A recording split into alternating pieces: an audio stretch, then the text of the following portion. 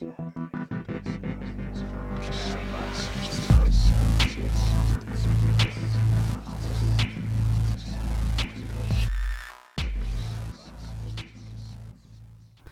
to the junior year episode 12 of the Horror Podcast. My name is Tyler, and I'm the editor-in-chief of Signal Horizon and a teacher at a local high school here in Kansas City, Missouri. Signal Horizon is the go-to place for smart genre programming. So for all of our coverage, check out signalhorizon.com. And I'm joined tonight by our new co-host and monster ambassador here at Signal Horizon, Oren Gray. Oren, what's going on, man? I have a lingering cough from a cold that I've had for 2 weeks, but aside from that, not much. Yeah, that's not too terribly scary. We'll find out. There have been times when it has been. Hopefully we'll get through this without it being too bad. Yeah, well, they gave you some good pain meds, right? So if nothing else, then we'll just get you high enough that you start hallucinating mermaids, and it'll be great. All right. So what have you been watching? What have you been reading? What's of interest to you as of late?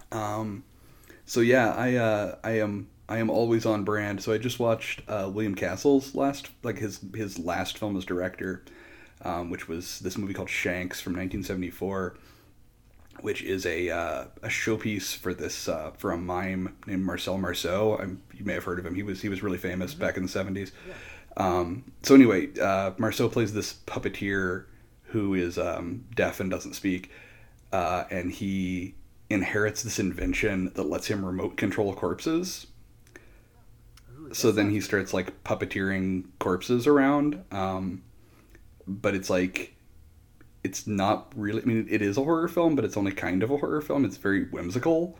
It's kind of like Edward Scissorhands, except 20 years earlier, and it's real weird. So yeah, I just watched that. So it's got Helena Bonham Carter in it? No. Is that what you're trying to tell us? It does have I don't remember her name. This one of the girls who was in Slumber Party Massacre 2.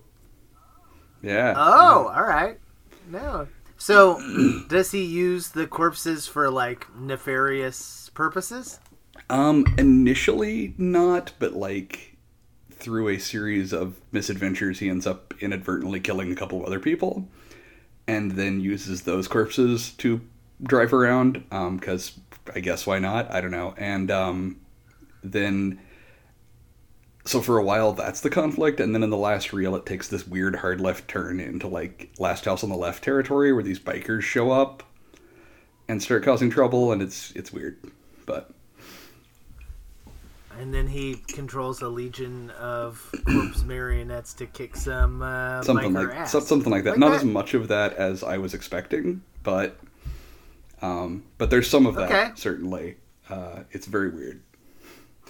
All right. So where did you check it out? I rented it on VOD. I have like 2 William Castle Blu-ray sets, but there's a bunch of his stuff that I've never seen. That's like his later stuff, right before he quit.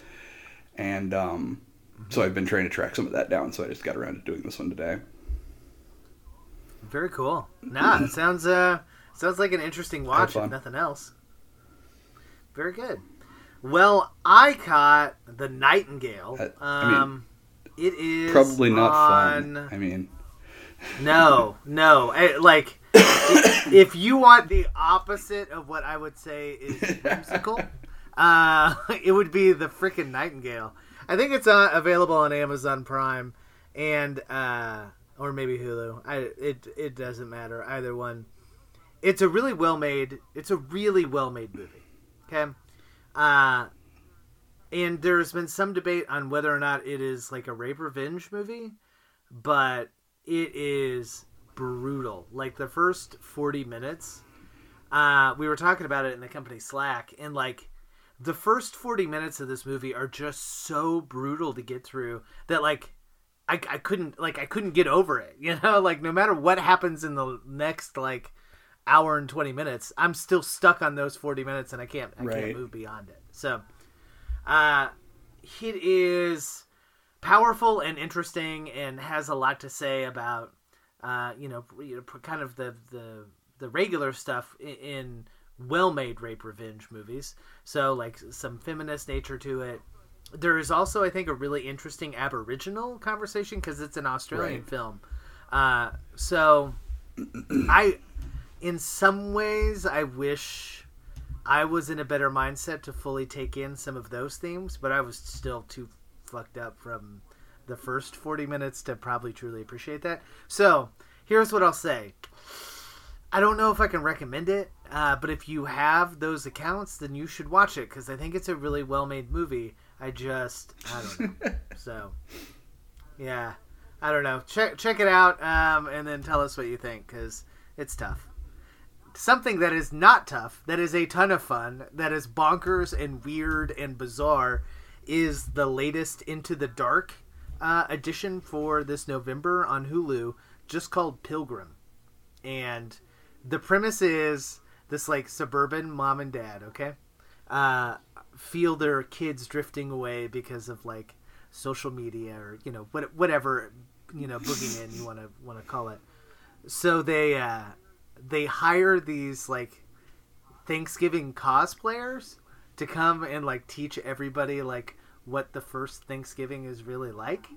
And they like come a week before Thanksgiving and they're like supposed to show everybody like how they planted things back in the day and how they lived their life and how they've shucked their corn and all that shit. And these cosplayers are very dedicated to a puritanical lifestyle, and it was a freaking hoot. It's got an incredibly gory end, which is just so much fun. It was fun and did not take itself too serious, and the two lead roles that play the kind of Puritans, oh man, they just go for it, like they're just so big. So yeah, check out Pilgrim on Hulu. It's pretty wild, but in a great way. So it's at this point that we usually do our dark corners of the web. Are you remotely familiar with Gemma Files at all, Oren? Yeah, I know her. She actually wrote the introduction to my third collection. So yeah. No shit. Okay. So have you read this story? It's in Nightmare Magazine. We'll provide a link to it. Called Grave Goods. The title sounds familiar, but I'm not sure. Let me look. Okay. And I'm pretty sure I have, but I do not remember. I read quite a few of her short stories, so. Yeah, I would say, I would classify her stuff as, like equal parts nostalgia, equal parts weird, and I don't know, equal parts scary as crap. And this particular story has like some of that weird archaeology that sometimes, winds its way into, most, I think, popular weird fiction nowadays. But it's a free story. It's really great. And if you don't know who Gemma Files is, you absolutely should, because her shit is fantastic. So. Yeah, I mean, I don't remember whether I've read this particular story, but her stories are great. And yeah, she and I talk a lot at conventions because she knows more about movies than I do, and so like, whoa, she was a film critic for years, and so and a lot of her stuff like incorporates that just really extensive knowledge in these amazing experimental ways. So yeah, she's great stuff.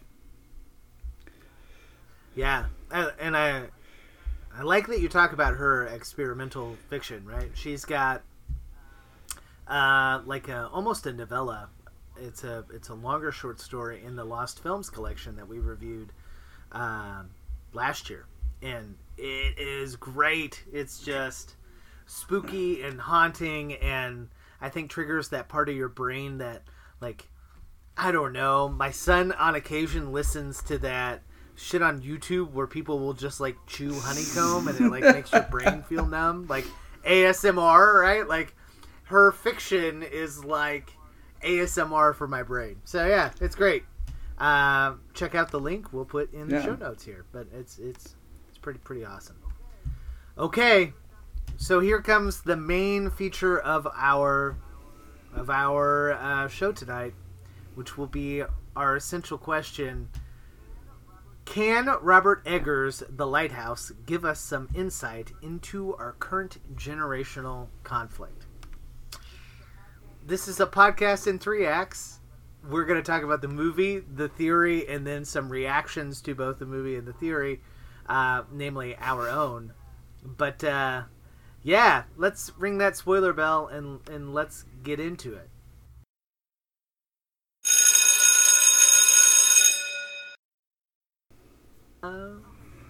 Okay, man. Honest first reaction. We saw this movie together. What did you think? I didn't love it. And like a lot of people I'm friends with in the weird fiction community loved it. Like favorite movie of the year loved it, which is kind of how I felt about The Witch when I saw it, a few years ago. I loved it. But this one I didn't love. I wanted to, and I liked a lot of things about it, but yeah, it wasn't for me. Yeah.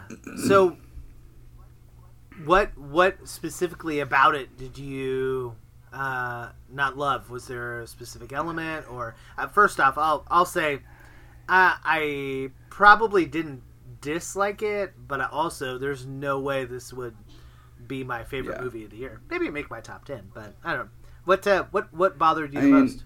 I think for me, like, I wanted something less naturalistic than it was. Like, I wanted it to not essentially be a Stephen Crane story. I wanted it to be like a Mackin story or a Lovecraft story. And it was a Stephen Crane story. And I like Stephen Crane stories, but that's not what I wanted this to be. And so I think for me, like, the fact that it was what it boiled down to being about two people and the elements and not much else, which is a fine enough thing for a story to be about, but is not what I wanted. And I think that's my main, like, reason for not loving it more than I did. Like, yeah, and that's totally fair. And I think the more time I have, I need to see it again. And I will, and I think I'll probably gain more out of it. But I remember thinking at the time, there is an interconnectedness to this movie that you call naturalistic. It almost feels like transcendental. Oh yeah, I can see that. It is fully immersed in, first off, a New England aesthetic, right? So it's got this specific dialect and this specific, like, I don't know. Like, they talk about nor'easters. Right. Oh, and it's got this very specific look. Like, I didn't put it together when I was watching it, but like, going into it, I kind of expected it to look like a 1930s film because it had that 1930s aspect ratio, which I know we'll talk about. But so I was expecting it to look more like a 30s film, but it doesn't. It looks like an N.C. Wyeth painting. And Mike Mignola actually said that after he saw it. He posted on Facebook that it looked like an N.C. Wyeth painting, and he was absolutely right. Like, everything in it, if you look up N.C. Wyeth, he did a bunch of paintings of, like, lighthouses and boats and fishermen and stuff, and they're not black and white, but other than that, they look exactly like this film. Like, interesting. Yeah, we'll include some of that artwork in the show notes, but yeah, probably before we move on, sometimes we don't like to spoil, sometimes we do, but I think at least for this portion, if you haven't seen it, we'll give you a real brief overview of the movie. So, the Internet Movie Database gives us the quick summary. And here it is. The hypnotic and hallucinatory tale of two lighthouse keepers on a remote and mysterious New England island in the 1890s. And, like, it uses the sea as a character, and it's fundamental to just the general tenor and theme and aesthetic of the film. So, if that is not your bag, you may not necessarily like it. Like, we're both landlocked Missourians, so, like, there's nothing about the sea in that context that is innate to my being, but I think if you I don't know, if you grew up around lighthouses, maybe you could better connect with it. I don't know. Maybe. I don't know. Who knows? Sorry, it's So, Andrew. It's Andrew go Wyeth, ahead. not NC. Different painter. They're both painters. The Andrew Wyeth is the one that this looks like. Yeah, whatever. I bought it. Whatever your argument was, sounded great to me. So let's talk for a moment about that aspect ratio. Right, it's shot in a 4:3 aspect ratio, which essentially is more or less a Right. square. That for me made it really difficult at the beginning to get into it. It was very. It's just so not what we're used to seeing. And I think that's definitely, like, for me, it wasn't that, because I watched a lot of movies from the 30s and 40s which were shot in that ratio. Sure. So it wasn't weird to me. Like, half the movies I watch are in that ratio. But yeah, if you mostly watch new movies, it would be really weird, I think. So, did that automatically change then your expectations? I think it did. I mean, I think it did for the worse for me, because again, I was expecting something more like those old movies, and it's not what I got. I got a more modern type of movie, just made in a way that looks old-fashioned. Yeah, that's interesting, because I am certainly not nearly as well versed as you are in that kind of 30s, 40s, kind of monster classic. But, like, I don't know, because I would have said The Lighthouse feels old, but I think it feels old because the window dressing. Well, yeah, and is it's old, set like, in an old time, and it feels very much of that time. Like you said, the dialogue and the dialect and everything is meticulously recreated, if anything. And if it had been a movie from the 30s, it wouldn't have felt that old. They would not have meticulously recreated the past so carefully back then. Yeah, it would have been more stylized. Gone at it. Yeah, I think so. We'll link to it here. There is an interview that Robert Eggers gives where he talks about that aspect ratio. And he said in his Q&A at Fantastic Fest afterwards that he liked the aspect ratio because it reminded him of a window, and there was so much of the film shot inside, like, the shanty, like the shack, that it was like the audience was looking through a window at the chaos that was ensuing. That actually makes sense, because a lot of the film does feel very, like, voyeuristic. You're watching these people do things you don't normally see people do in movies: fart, masturbate. To weird mermaid figurines. Right. I mean, I'm sure we were all hard up at 12 or 13, but like that's pretty hardcore. Yeah, we didn't have any woodblock prints or anything to send with him. He had a mermaid figurine. they had dirty woodblocks back then. I know they did. Right, come on, man. Like, give him something. But I guess the guy there before him at least had the common courtesy to, like, it wasn't a Penthouse magazine he stuck under the mattress. Leave it in his mattress. The weird jerk off, figurine that one wiki passed down to another. Yep. Very strange. I did love a lot of the dialect in that, like, wiki. That's so good. Such a good bit of dialect.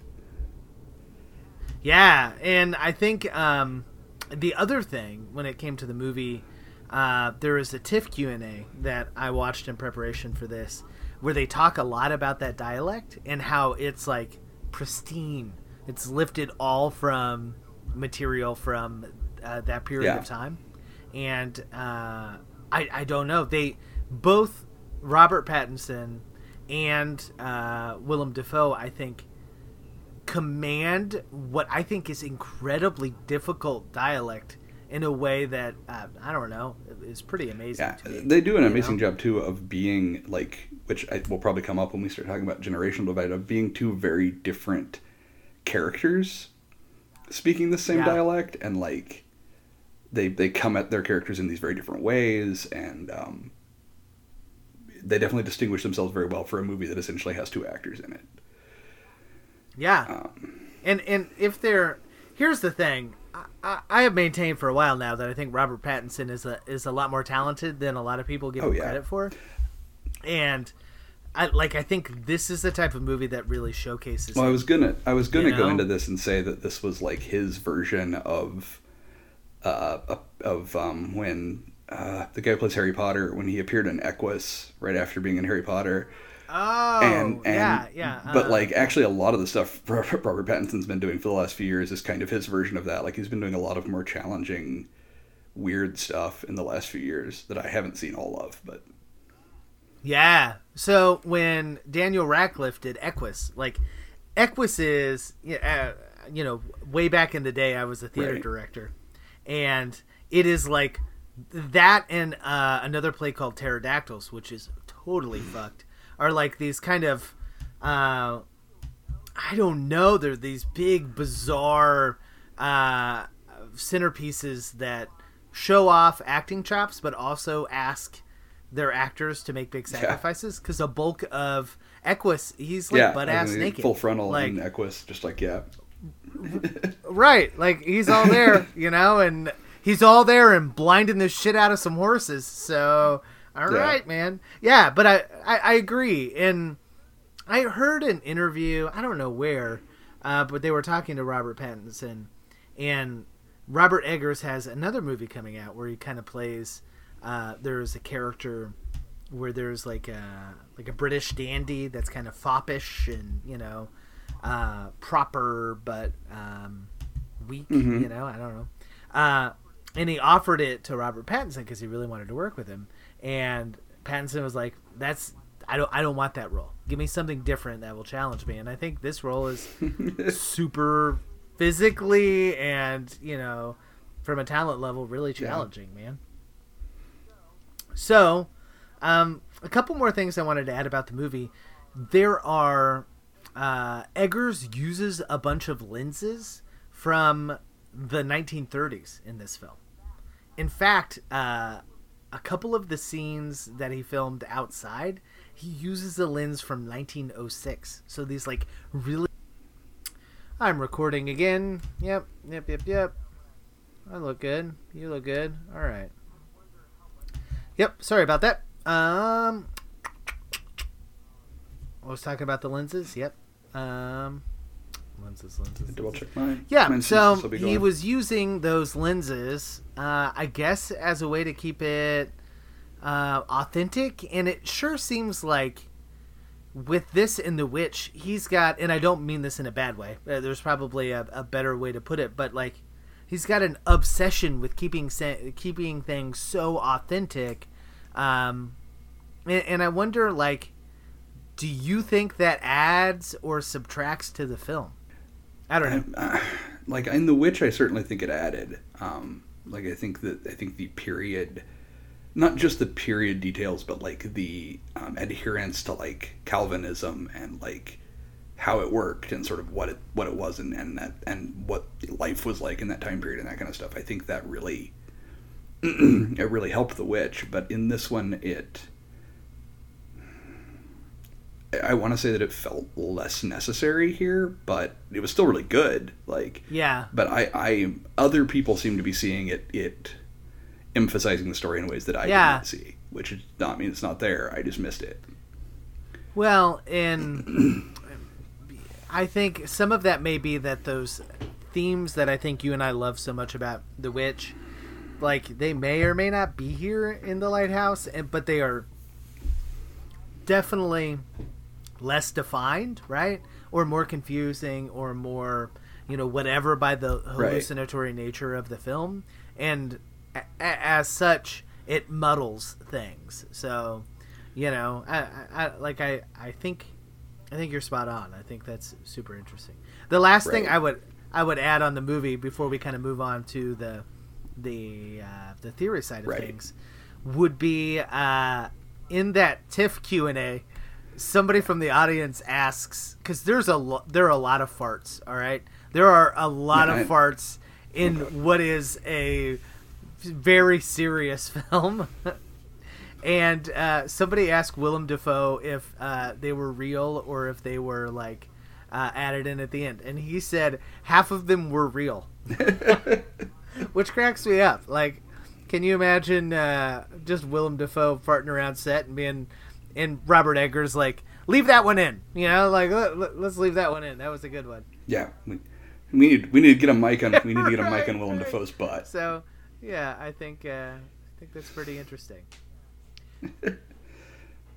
Yeah, and you've got that you've got the scene when he throws out the chamber pots and it blows back on him. That is so weird because it's like a scene from like an American Pie movie or something. Like it's this very scatological humor, but it doesn't feel inappropriate to the film somehow. Like it fits, even though in the first 15 minutes of the film, you see Willem Dafoe's character taking a leak in a bedpan, right? And he's just so close to the other guy's bed, it made me uncomfortable. You know, I was like, this is fucking terrible. Yeah. This is the worst. Yeah, no, it does a very good job of reminding you how horrible, how fucking horrible bedpans were. Yeah. Bedpans were bad. Yeah, we're all very lucky to not have those anymore. Because they're like traditional, like gross and dirty dudes, you know? They like don't empty him very often, right? So like they wait too long, and it's just, I don't know, man. It's just kind of the worst. So, and this is it's coming from a guy that changes diapers and wipes butts on a pretty regular basis. Like, man, there's nothing worse than that. So yeah, thank God. Thank God I don't have to live with Willem Dafoe 5 feet from my bed. Yeah. And Robert Pattinson must be incredible if he's still able to, whack off to the figurine while he's got gross, nasty. He got real desperate. Yeah, at least they slept in shifts, so he got he got a break from him when he wasn't like peering at him through the hole in the ceiling. Oh man, what a strange film. All right, so let's talk a little then about the theory. I think I think the question for me, right? I saw somebody, I'm not exactly sure who, it was I'm sure a writer on Twitter, somebody I respect, that was like, this is totally about the boomer-zoomer conflict. And that's what intrigued me and kind of gave me the idea for our episode tonight. But do you think that there is any discussion to be had about the different ages here between these two characters? So I'm sure there is. I firmly believe there is. And for me, like I've been trying to think about it ever since you sort of suggested the theme of the episode. And for me, the real struggle there is that everything we see in the movie is from Robert Pattinson's character's point of view. And everything we see, we are given to understand later, might not be real. At least some of what we see is not real. Which means that we don't know what is real, which makes any assessment of the relationship between the characters hard for me to do, because I don't know which parts are actually Willem Dafoe. Now, maybe if I rewatched it, like maybe there are clues that would tell me. Okay. But because we know by the end that at least some of it isn't real, all of it could not be. Okay, so maybe, first off, we ring that spoiler bell. So this is your warning. If you do not want spoilers for The Lighthouse, maybe skip past this about 15 minutes. But what do you think in the movie didn't actually happen? I honestly don't, I'm not sure. I know some of it didn't. I mean, odds are, okay, so, actually, I guess we don't know. We don't know much of anything. Odds are he didn't have sex with a mermaid.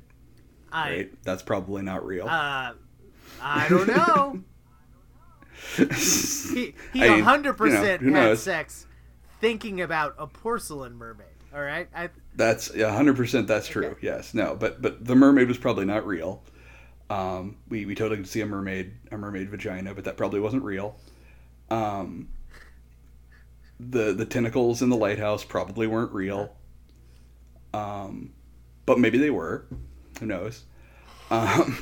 I would like a But reading of this movie where all this shit is real, and it's just like right, you know, it's a movie called Cold Skin, which is on Shudder. If you want to watch Okay. it, there's a movie that's essentially just this movie, except there are actually fish people trying to kill them. oh, all right, I'll have to check it out. And it's called Cold Skin. It's on Shudder. So Kind of the killer mermaid ish idea. Okay.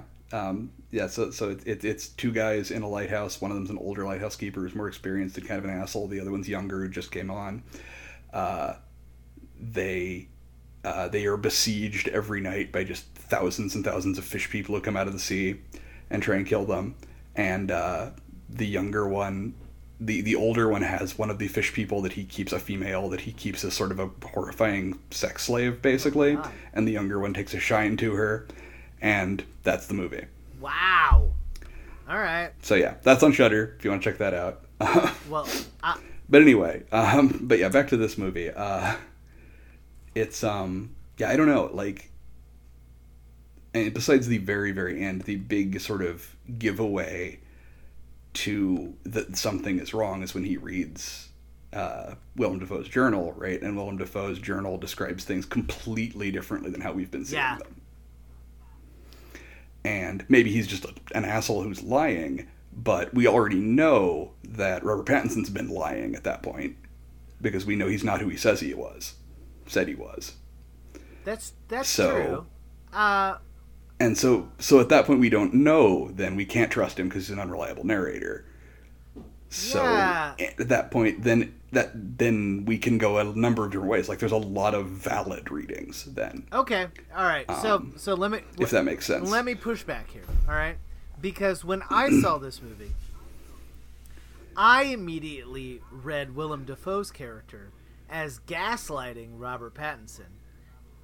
Which is totally a valid reading. In the context that he's the senior one, right? He does all the write-ups Right. and reviews, and Robert Pattinson isn't exactly playing nice, you know? And it's more like Right. a power flex. Like, look at what I can do, motherfucker. You know, you better get on board and Right. clean out my bedpan and, you know, whatever the hell else, you know, bullshit that he makes him do, you know, on a regular basis. So it felt almost sinister to me that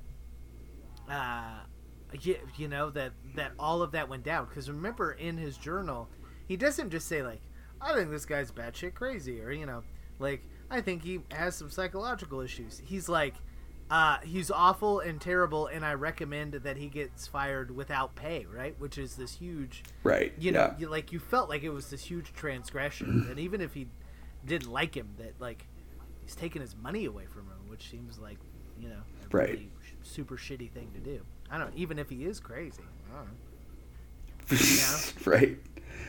Yeah. And again, it's I guess my point is not that I think that the Boomer Zoomer reading or that reading or any reading is invalid, as much as that by that point almost every reading is valid. Okay.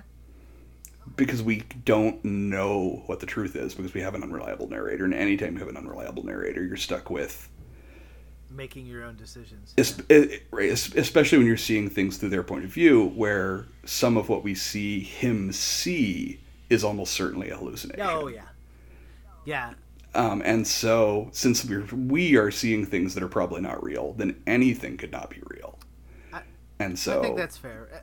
that makes a lot of readings potentially valid, and it makes it hard for me to settle on one and be like, this is the reading, this one's the one that's right. I think that's totally fair. I also, like,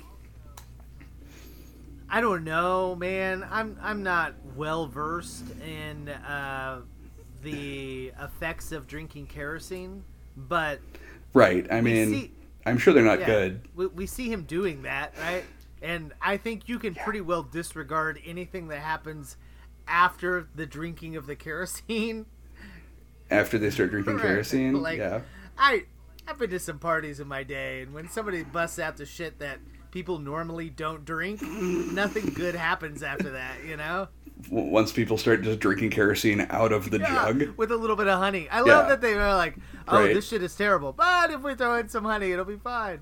I had a moment where I couldn't figure out what the honey was. Like, there was this millisecond where I was like, is there something you put in kerosene? What Yeah. are they doing? And I was like, oh, that's honey. Yeah. Okay. Well, I thought maybe is there like is this like a mineral oil that will make kerosene drinkable? Nah, nope, Right. nope. It's just something so that it won't burn your throat on the way down. Wonderful. Yeah, right. Quite as much. Terrible. Okay, so I tried to put together some other examples of like generational horror, right? Where one generation reflects back on the other and is like, what the fuck?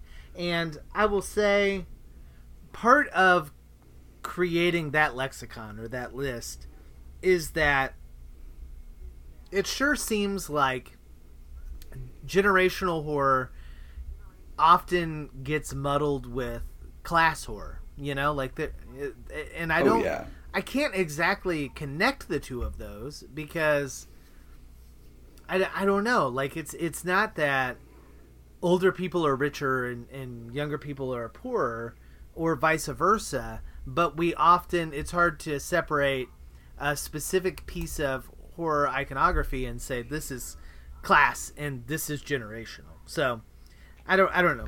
Right. Well, I mean, even when it goes the other way, it does often have a class component. Because now that you say that, I think about Pumpkinhead, right? Which is emphatically a generational conflict, but also they are richer than him. He's poor. I like it.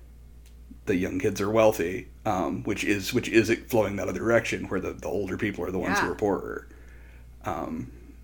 So yeah, but I mean, it's definitely a generational conflict. Absolutely, that's a great example. The first example that kind of came to my mind may not be that great of an example of generational horror, but I think speaks to how difficult it is to kind of parse out the difference there.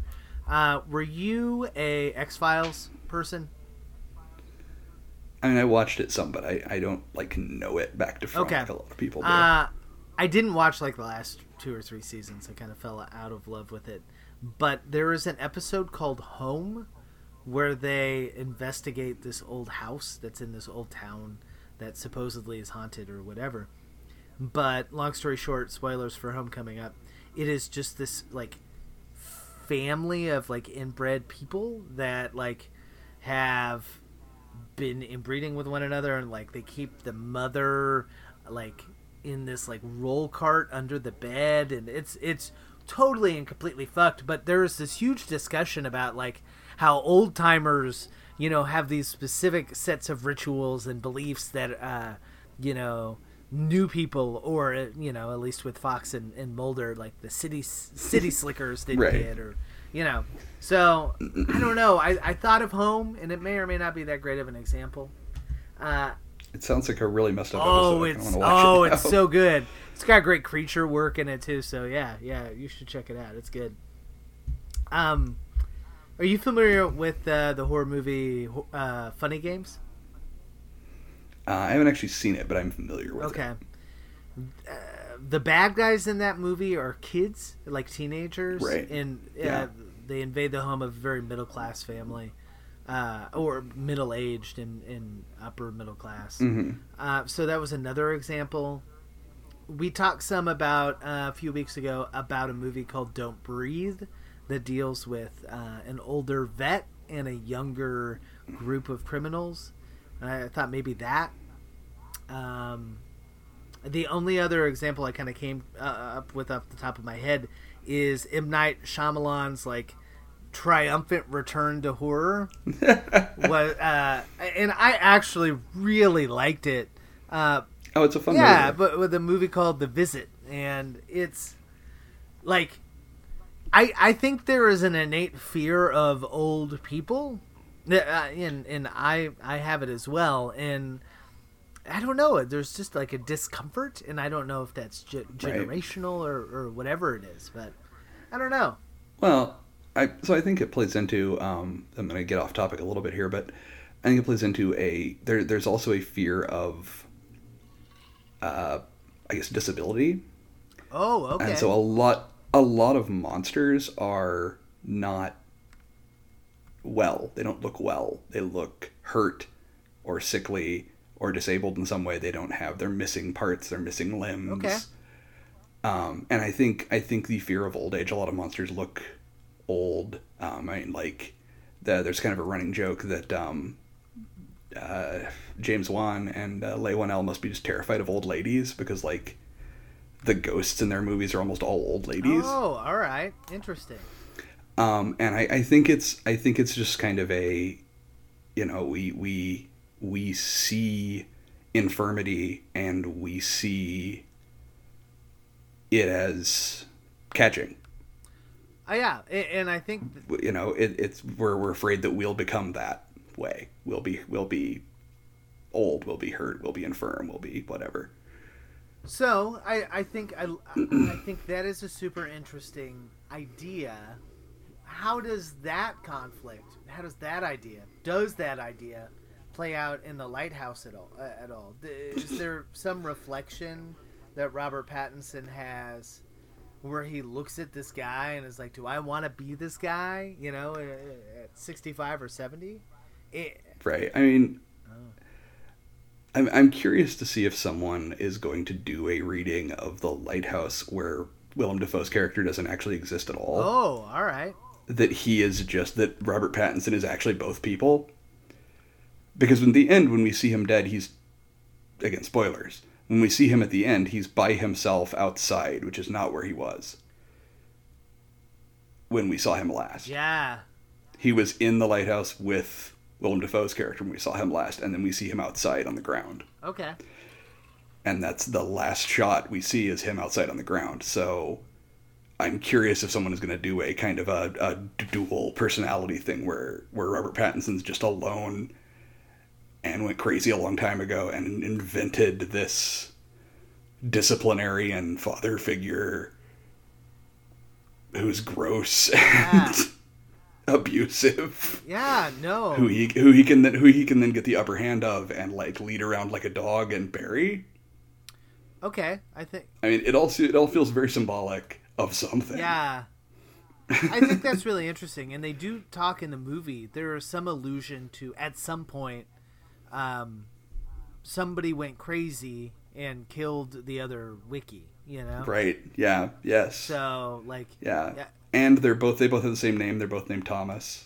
Very good. When it turns out their real name is both Thomas. They have different last names, but... Once you get Pattinson's real name? Yeah. Yeah, once they spill the beans. Right. Yeah. Why'd you spill your beans? Yeah, that's... I'm going to be able to do that better as my voice begins to go. I know, right? Why'd you spill your beans? Oh, yeah, that's good. We'll have to cut that as like our analysis bumper, you know? Like, we could use that forever and ever and ever. I will tell you, I think he gives this big monologue prayer thing before they eat dinner. Oh, yeah. And it's so fucking, like, righteous and, like... Lighthousey, like it just, you know, like it's 100% what you would think of a person that works at a lighthouse. You know, people are going to memorize it like they do Samuel L. Jackson's like prayer before he shoots people in Pulp Fiction, and like I don't know, when my son is in college, he's gonna like quote that shit to people to try to be cool, you know? I feel like people have never seen the movie are gonna be quoting it. It's so weird and strange and lovely and fucking bizarre. Well, it feels so much like, and probably is given what they pulled from. It feels so much like shipyard poetry and stuff, like that kind of stuff that like shipwrights and things used to write when they could write, or just pass down orally. Yeah. It feels very genuine in that regard. Like I've read, you know, William Hope Hodgson uses a lot of like actual stuff from seafaring lore and that kind of thing, and it sounds completely authentic to that. Like it sounds totally like something someone would really have said. It is curious. There is so much weird fiction, especially, but you know, horror fiction generally, that uses boats or the sea or kind of the ocean as a creative device to, I don't know, it's just, and I love it all, right? I'm thinking, there was a great Pseudopod episode a while ago, and I'll have to find it and link to it in the show notes. I don't remember who the author is, but it's like essentially just somebody's recollection of an art collection he saw of like Scrimshaw. Somebody had carved like a variety of different scenes into whalebone, and it was essentially all about a mermaid that like they harpooned and dragged up onto their boat, and then the captain fell in love with her, and then like she went fucking nuts and killed everybody on the ship. But you know, it's so nautical, you know, like it's this just right. I don't know, and the Lighthouse does, I think we should give it credit, like it is going for that aesthetic and totally is successful. It totally nails it. Like to the extent that I was disappointed in the Lighthouse, it's no failing on the Lighthouse like as a structure, not to pun inadvertently, but like the film is immaculately like put together and shot, and it's beautiful and it looks great, and the performances are amazing, and its atmosphere is spot on. I mean, it's great. It just didn't sing for me the way that The Witch does, but it's not because it wasn't a equally well made movie. Yeah. Okay. So I think now we'll move on to the third part, our final reactions to the question.